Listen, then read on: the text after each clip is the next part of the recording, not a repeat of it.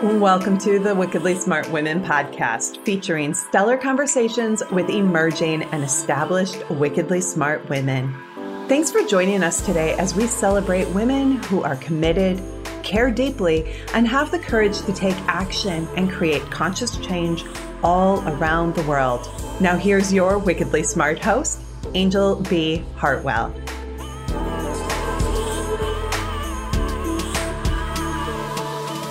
Welcome to another episode of the Wickedly Smart Women podcast, where we celebrate wickedly smart women and provide our listeners with a wealth of wisdom, along with immediately actionable steps to be smarter, spunkier, and more successful in their impact and their leadership. This is your host, Angel B. Hartwell, and today we welcome our special guest, Jody D. Jody is a mother of three and multi-award-winning author. Her books, materials, and resources promote proper growth and development, self-esteem and individuality, and social and emotional intelligence in all ages.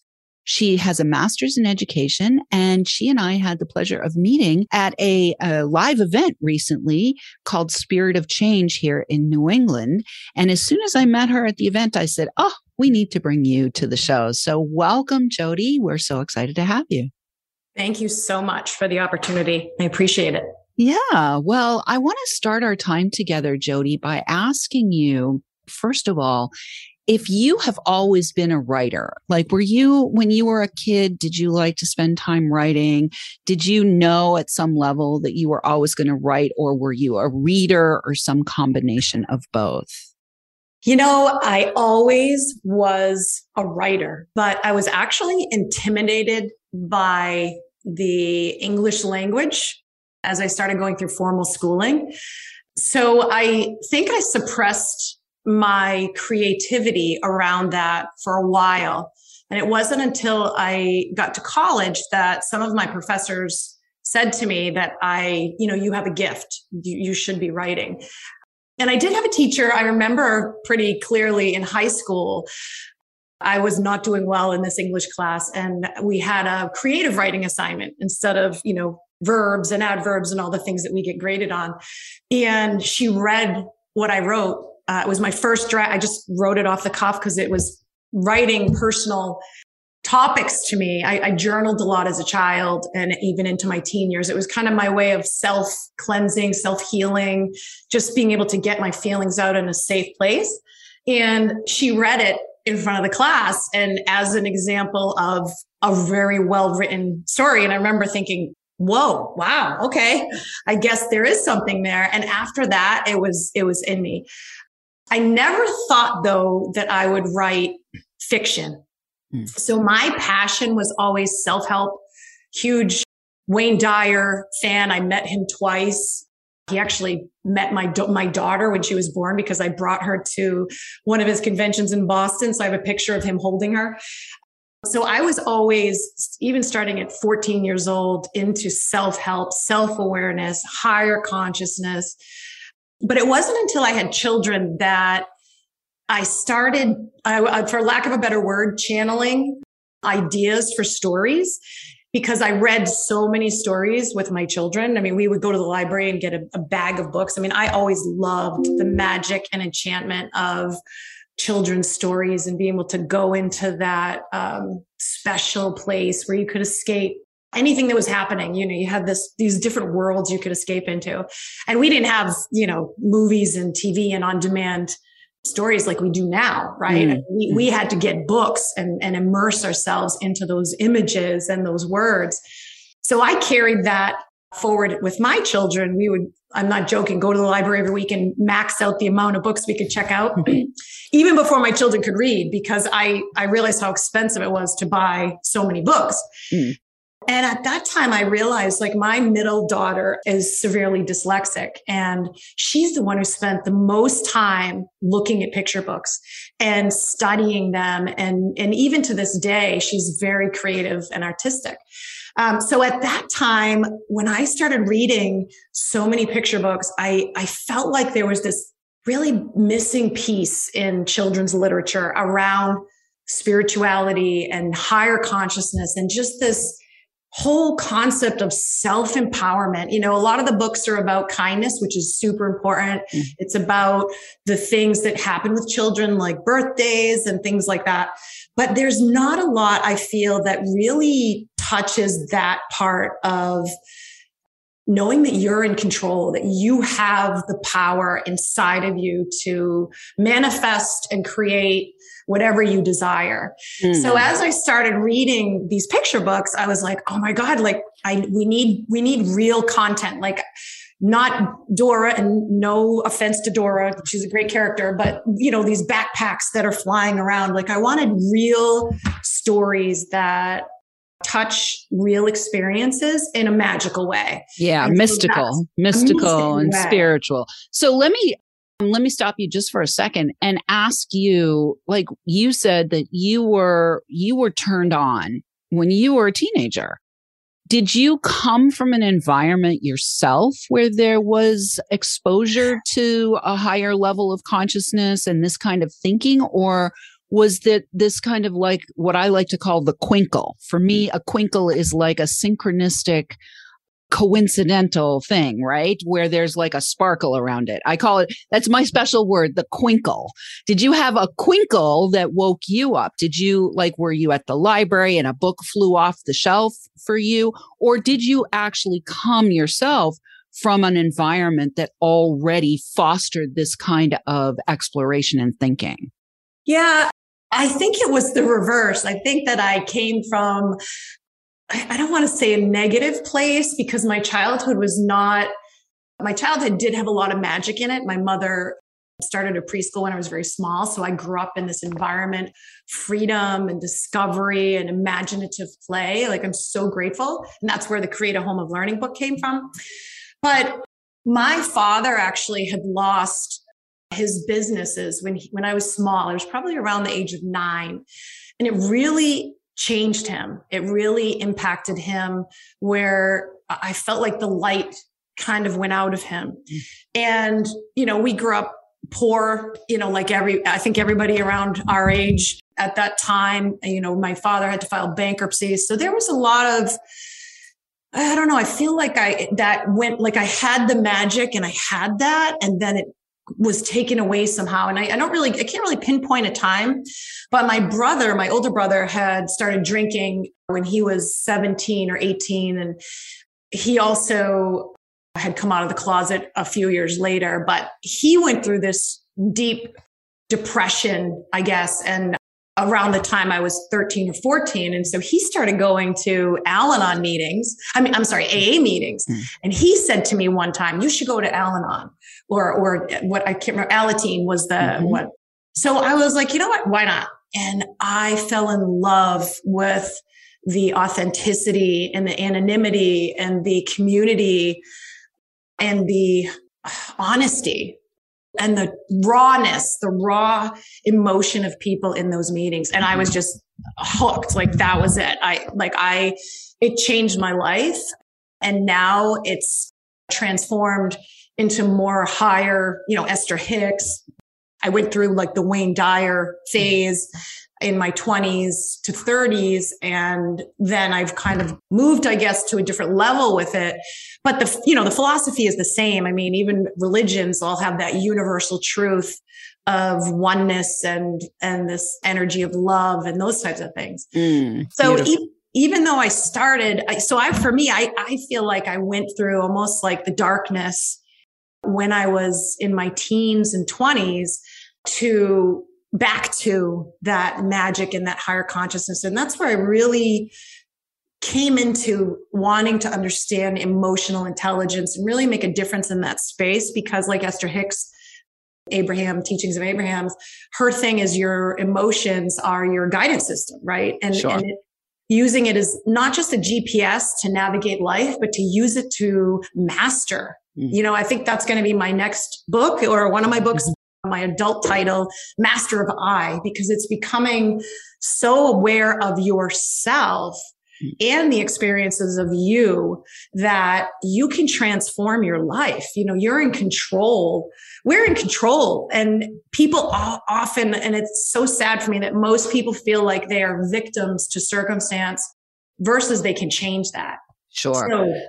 Yeah. So one of the things that, I do want to have our listeners hear is that we do have the power to create change. And one of the things that, happened in your case is you actually created a change for yourself when you wrote your first book. You moved from being a writer to being an author. And that's actually a rite of passage, right? So when we make a change in our life, that is making a rite of passage. So I'd love to have you talk about what was like maybe the one big decision that you made where you said, I am going to author a book. I'm going to become an author. I remember when I wrote my first book, and it wasn't until I got the book in my hands that I recognized that I had made this rite of passage. I don't know. I still feel like I'm in the passage. But yeah, for me, it's a little different because I have a lot of unfinished books on my computer. And the first one I think I wrote too. I never finished, called Being Human Sucks, when I was 20. And there's a title out that's very similar. I think it has the F word in it. I can't remember what the title is, but I laugh a lot because a lot of the books that I didn't have the confidence to publish at the time were topics in current culture and consciousness. So, but as a rite of passage, I wrote Jessie True, my first book, Jessie True, and that I love my Jessie books. I wish I could get more traction on Jessie, and timing will happen. But that was about a little boy who changes color based on how he feels. And for me, I feel like I'm riding the wave of my children's development. Like Jessie was really written when they were in elementary school, and The Dirt Girl was written when they were in later years of elementary school. And then the new books I'm writing now I'm in the middle grade. So I definitely leverage their energy and the friendships, like the kids that are here and the conversations that they're having. And so I don't know if I really have an entrance to the rite of passage. I kind of feel like I'm in the passage. And even when people say that to me now, like, you're an author, I'm like, oh yeah, I guess, because I've been writing my whole life. I can't believe I have physical manifestations of books. I guess you're right. It is kind of a rite of passage. It is indeed. Well, we're going to take a short break. And when we come back, Jody, we're going to talk about all of the books that you have written and authored, all of the books that you have authored, and let people know where to find out more about you. But right now, Wickedly Smart Women, we could use your help. If you're enjoying this show and want us to stay on the air, please consider making a donation at www.wickedlysmartwomen.com.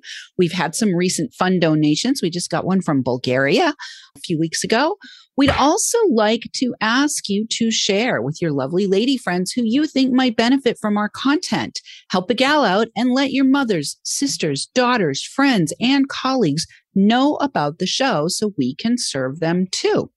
I do want to say a huge thank you to all of our listeners who are downloading, rating, and reviewing.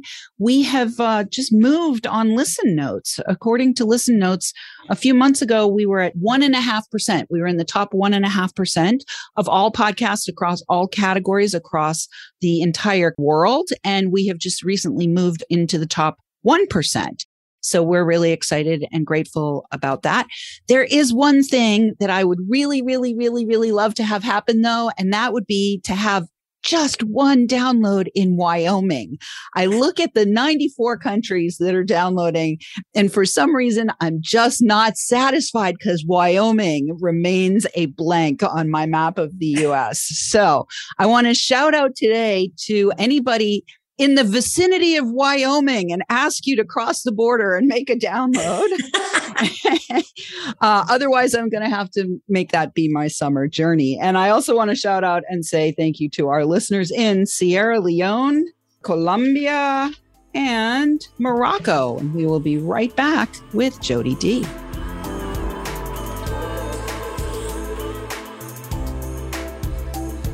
The Wickedly Smart Women podcast is brought to you by the Wealthy Life Mentor.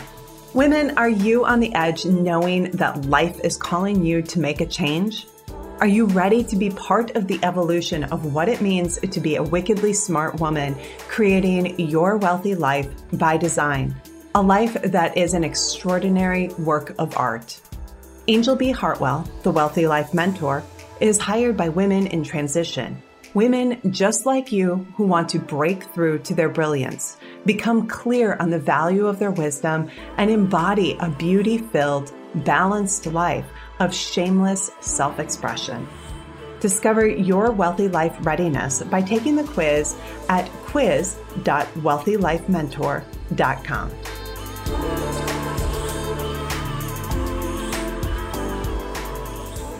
And we are back with Jody D. Jody can be found at jodyd.com. We will give you that URL in the show notes. She has written 7 books. She is authored. She is the author of a multi-award-winning author of 7 books. So Jody, why don't you tell us about, at least give us the titles of each of the books and a little bit of a snippet about like what the premise is of each of them. Okay, perfect. Sure. Yeah. So there's the Jesse True series, which is about a little boy who changed his color based on how he feels. And I love my Jesse. It's very simple language. And what he does is he goes through normal everyday experiences and processes what's happening. So he's having normal everyday experiences that children have, and he's navigating how to deal with that. So like in one of the stories, this is actually sold as a bundle. There's 4 in the bundle. It is also available at all major retailers, Barnes & Noble, Target, etc. But one story, for example, we deal with anger, where his sister gets stung by a bee and he hates the bees. And then he kind of comes to this awareness that bees are needed and that they're a very important part of nature and they don't mean to hurt us if we get in their way. They're not getting in our way. We're actually getting in their way, because usually people get stung when they walk in front of a beehive. So one of the things I do merge into all my stories too is this environmental awareness, because I'm a huge environmentalist and I'm a big nature person. I go hiking all the time. Like I would much rather be outside by the ocean or in the woods than inside watching TV. So for me, I want to remind children that there is magic in the natural world. It's not just on a device or in a computer and all this stuff. It's really walking by a stream and being one and present is the higher vibration than watching some crazy show with all this animation. So all of my books. And then the 4th book of Jesse is about a bully and how Jesse owns his power and he learns to not let this. And of course, this isn't a bully that's physically hurting Jesse. This is just someone who continues to tease him and get a rise out of him. And he uses his changing color as what color can he change Jesse? And then when Jesse starts to realize that he's in control of his emotions, the bully can't change his color and the bully gives up. Like he realizes he beats the bully. So that's one of my favorite stories. That's in the 4-book bundle. The other book is The Dirt Girl. And The Dirt Girl actually was one of the best-selling books on Amazon last week, I think in birthdays, which I was pretty surprised. Yay! Congratulations. Where's my bell? I want to ring the bell for you. Ring the bell. I can do my little Buddhist bowl. But yeah, I was surprised. One of my colleagues, who is also an author, he's wonderful, texted me and he's like, hey, you're like in the top 18 of books for The Dirt Girl. I was like, whoa, pretty cool. But The Dirt Girl is about a little girl who's different. And again, she's a nature girl. She's what we would call an earth person, a earth child, or back when we were kids. And so she's a gardener. She comes to school with dirt on her hands and sticks in her clothes are handmade. And she has ladybugs in her backpack. And so she's really one with nature, and they all think she's super weird. So they ignore her and they tease her when she first gets there, but then they kind of just ignore her. But then she has a birthday party and invites everyone to her house, and they realize she lives in this magical natural world, and they're all amazed by how she lives. And so now they all want to be like her, and she becomes the most popular girl in school. So that's that everybody loves that title. It's a good one. Then I have The Little Green Jacket, which again, you'll see my themes throughout all my stories. This is about a little green jacket that travels through the lives of different children as a donation and as a hand-me-down or a hand-me-up. So I try to break the demographic that recycled goods just go to the poor.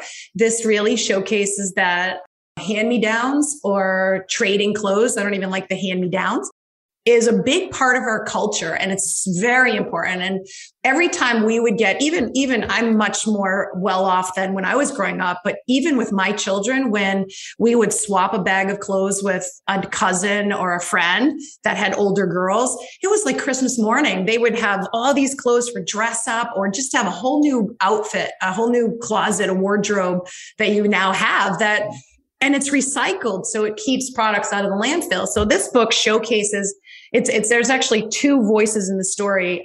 The protagonist is actually a little green jacket. And so the jacket is reflecting on how all the children are the same. And they all have, even though they're all from very different places around the world and across the country, inner city to a farm, but they all have these commonalities. So the jacket is having one experience and the children are having another about this jacket that's so lucky. So that's also an award-winning book, and hopefully it's in Target soon in stores.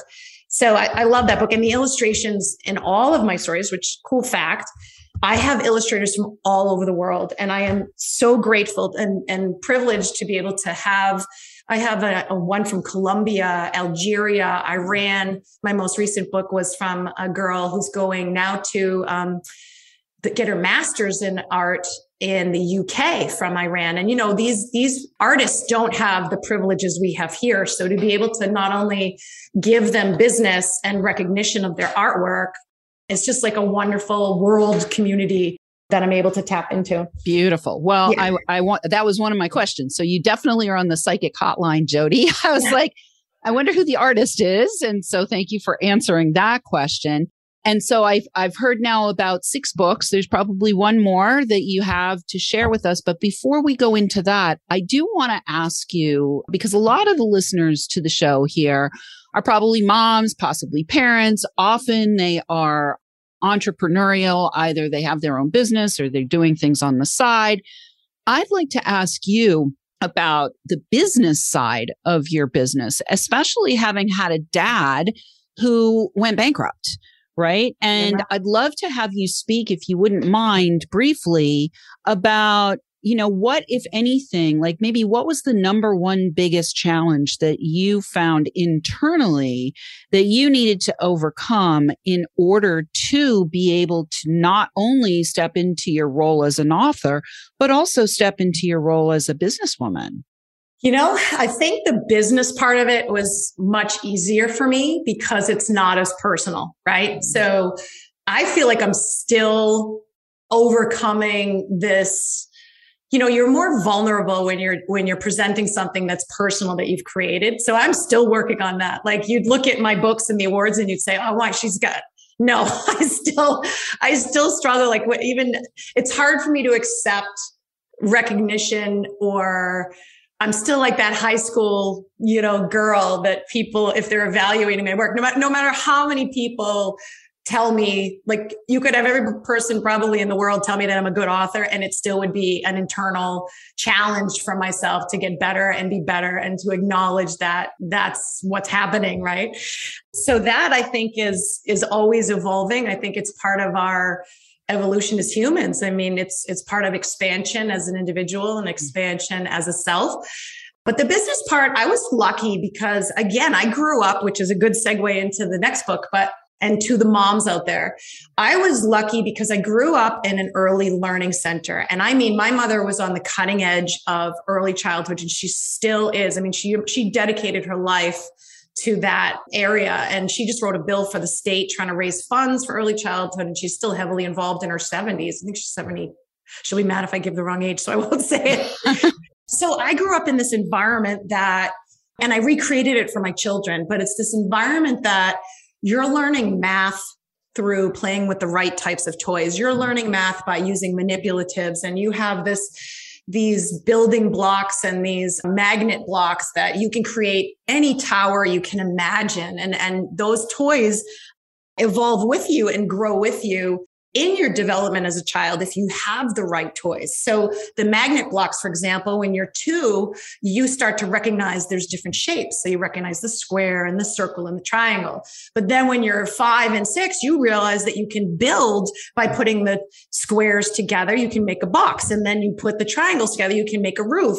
And then when you're 7 and 8, now you're having imaginative play and you're creating a city for your Matchbox cars to go into or for your figurines to go into. So if you have the right types of toys, you're naturally encouraging and supporting your child's development. So I grew up in a preschool from 0 to 20. And I was able to learn, and I worked in there when I was 7. I was helping make Play-Doh and facilitate activities. So I had every facet. So I tell people I have like a master's degree in early childhood that I didn't even try to get. I just learned through osmosis.